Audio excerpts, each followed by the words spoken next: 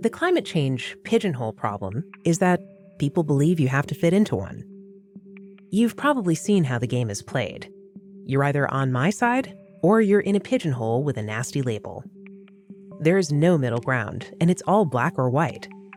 If you don't agree that climate change is an imminent catastrophe and you don't support radical policies to slash fossil fuel use, then you're a denier. You clearly don't believe in science, and you don't care about our children's future. But that's just name-calling and bullying, aimed at stopping people from asking legitimate questions and debating the issues instead of character or motives. It's no accident that denier calls to mind Holocaust denier. The term was deliberately chosen to be as toxic as possible to scare people into being silent. So to get around the pigeonhole problem, we need to find new ways to describe the range of opinions on this issue without resorting to insults. If you want to think for yourself and make up your own mind without being abused for it, stick around. Because I'm John Robson for the Climate Discussion Nexus, and this is a CDN Backgrounder on solving the climate change pigeonhole problem. Suppose you're new to this topic of man-made global warming or anthropogenic climate change. After looking at some of the complex issues, you figure you'll just go along with mainstream expert opinion. As you would if you wondered, say, how far the moon is from the Earth, or why the sky is blue. But the problem here is you'll soon discover, if you don't get shouted into a pigeonhole first, that the mainstream on climate change is actually a large and complex river with many currents and eddies. If you pick any specific topic, such as whether climate models are accurate, or how ocean currents affect climate, or even whether global warming is good for plants, you'll discover that there isn't just one orthodox view. There's a broad range of opinion among scientists, as well as in the larger informed, and for that matter, uninformed community. Past reports of the UN Intergovernmental Panel on Climate Change have concluded that the climate is warming, but that not all the warming is man-made. They say that at least some of the warming over the past 100 years is natural. They also say that at least half the warming is probably man-made, but only the part that happened in recent decades. The warming before 1950 may have been mostly natural. That's the past. What about the future? Well, here the IPCC view is that global warming over the next century could be very small, or large, or somewhere in between. Its experts are nowhere near unanimous that disastrous warming is coming. And as we pointed out in our video on the catastrophe question, the IPCC also says that the economic impacts of warming over the next century will probably be small compared to most other changes in society, the economy, and technology. Not overwhelming, not dominant, quite small. What's more, the IPCC says, well, the effects might even be beneficial in some places, or very costly, or again, somewhere in between. In short, it recognizes a great deal of uncertainty in the science, and therefore in the economics of climate change. You see, this so-called mainstream actually encompasses an enormous range of views, including many that are commonly called skeptical, as well as others that are alarmist or even one might say panicky. So why all the name-calling? It usually happens when someone wants to score cheap points and shut down discussion by accusing their opponent of holding ridiculous opinions instead of addressing arguments on their merits. It's always possible that someone outside the mainstream is actually right. There are famous examples of this from history. But the point here is simply that the mainstream, on this issue, is very broad and includes a wide range from people who don't think climate change is much of a problem, all the way up to committed alarmists. And now, in case you're thinking that I'm being hypocritical here, that the term alarmist that I'm using is name-calling, it's not. I use it to describe people who believe the climate situation is so urgent that we should all be alarmed. I don't use it as an insult, I use it as an accurate reflection of the views of people who I believe, if you said to them, does man-made climate change alarm you, would say, yes, it does. And if you said, should other people be alarmed, they'd say, you bet they should. Now, if I ask you that question and you say no, then fine, I won't call you an alarmist.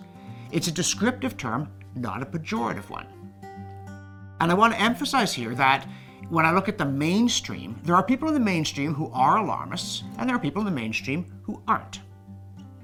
Now, at this point, someone's going to say, hang on, you're just not being honest here. The mainstream doesn't run where you claim. It's overwhelmingly convinced of the alarmist side. What about the claim that 97% of scientists agree that climate change is, quote, real, man-made, and dangerous, end quote? Answer that, you denier. My pleasure. We actually dealt with that claim at length in our video on the 97% consensus myth. The truth is, there's a high level of agreement on the basic scientific issues. But when you look at the specific claims about global warming being a crisis, the evidence of agreement quickly breaks down. There simply is no mainstream consensus about a climate crisis either way.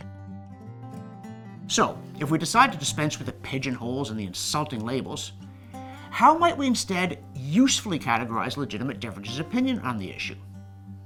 And here, there are two questions that you need to ask yourself. And the first one is, how well informed are you about the issue, really? Maybe you're somewhat informed on climate change. You've been doing some reading online, you've asked some questions. Or maybe you're well informed. Maybe you've read a lot, including journal articles. Maybe you've looked at the data. And this is very important, maybe you've weighed conflicting evidence. Because if you've diligently looked at the issue, but at only one side of it, the one you initially found congenial, you shouldn't check the well-informed box. As John Stuart Mill warned us back in the 19th century, he who knows only his own side of the case knows little of that. His reasons may be good, and no one may have been able to refute them. But if he is equally unable to refute the reasons on the opposite side, if he does not so much as know what they are, he has no ground for preferring either opinion.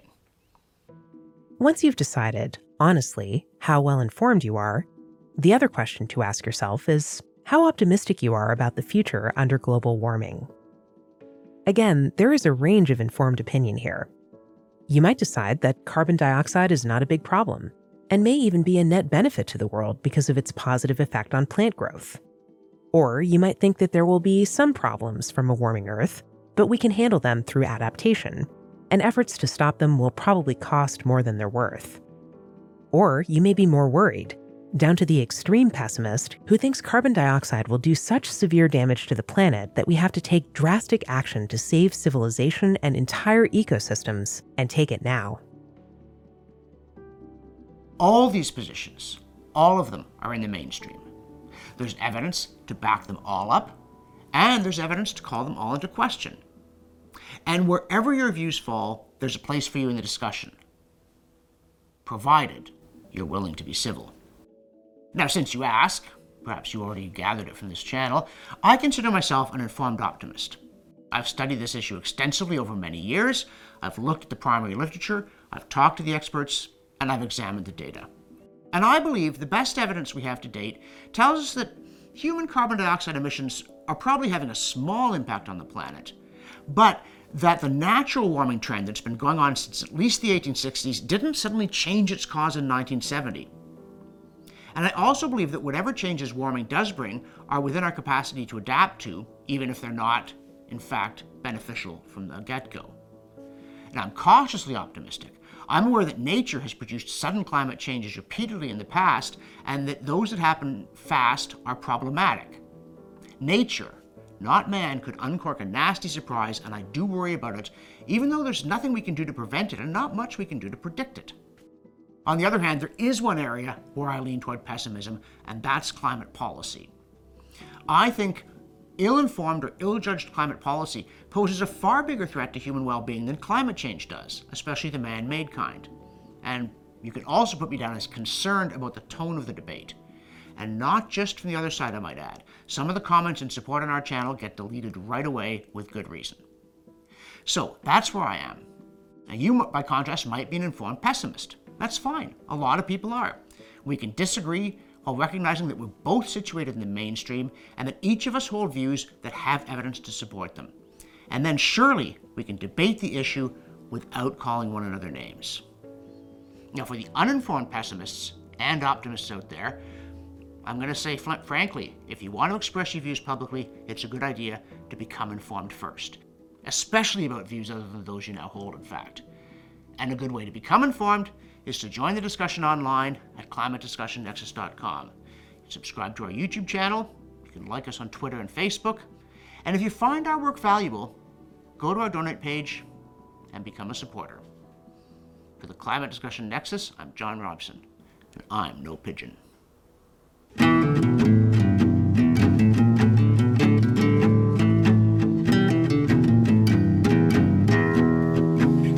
That's right.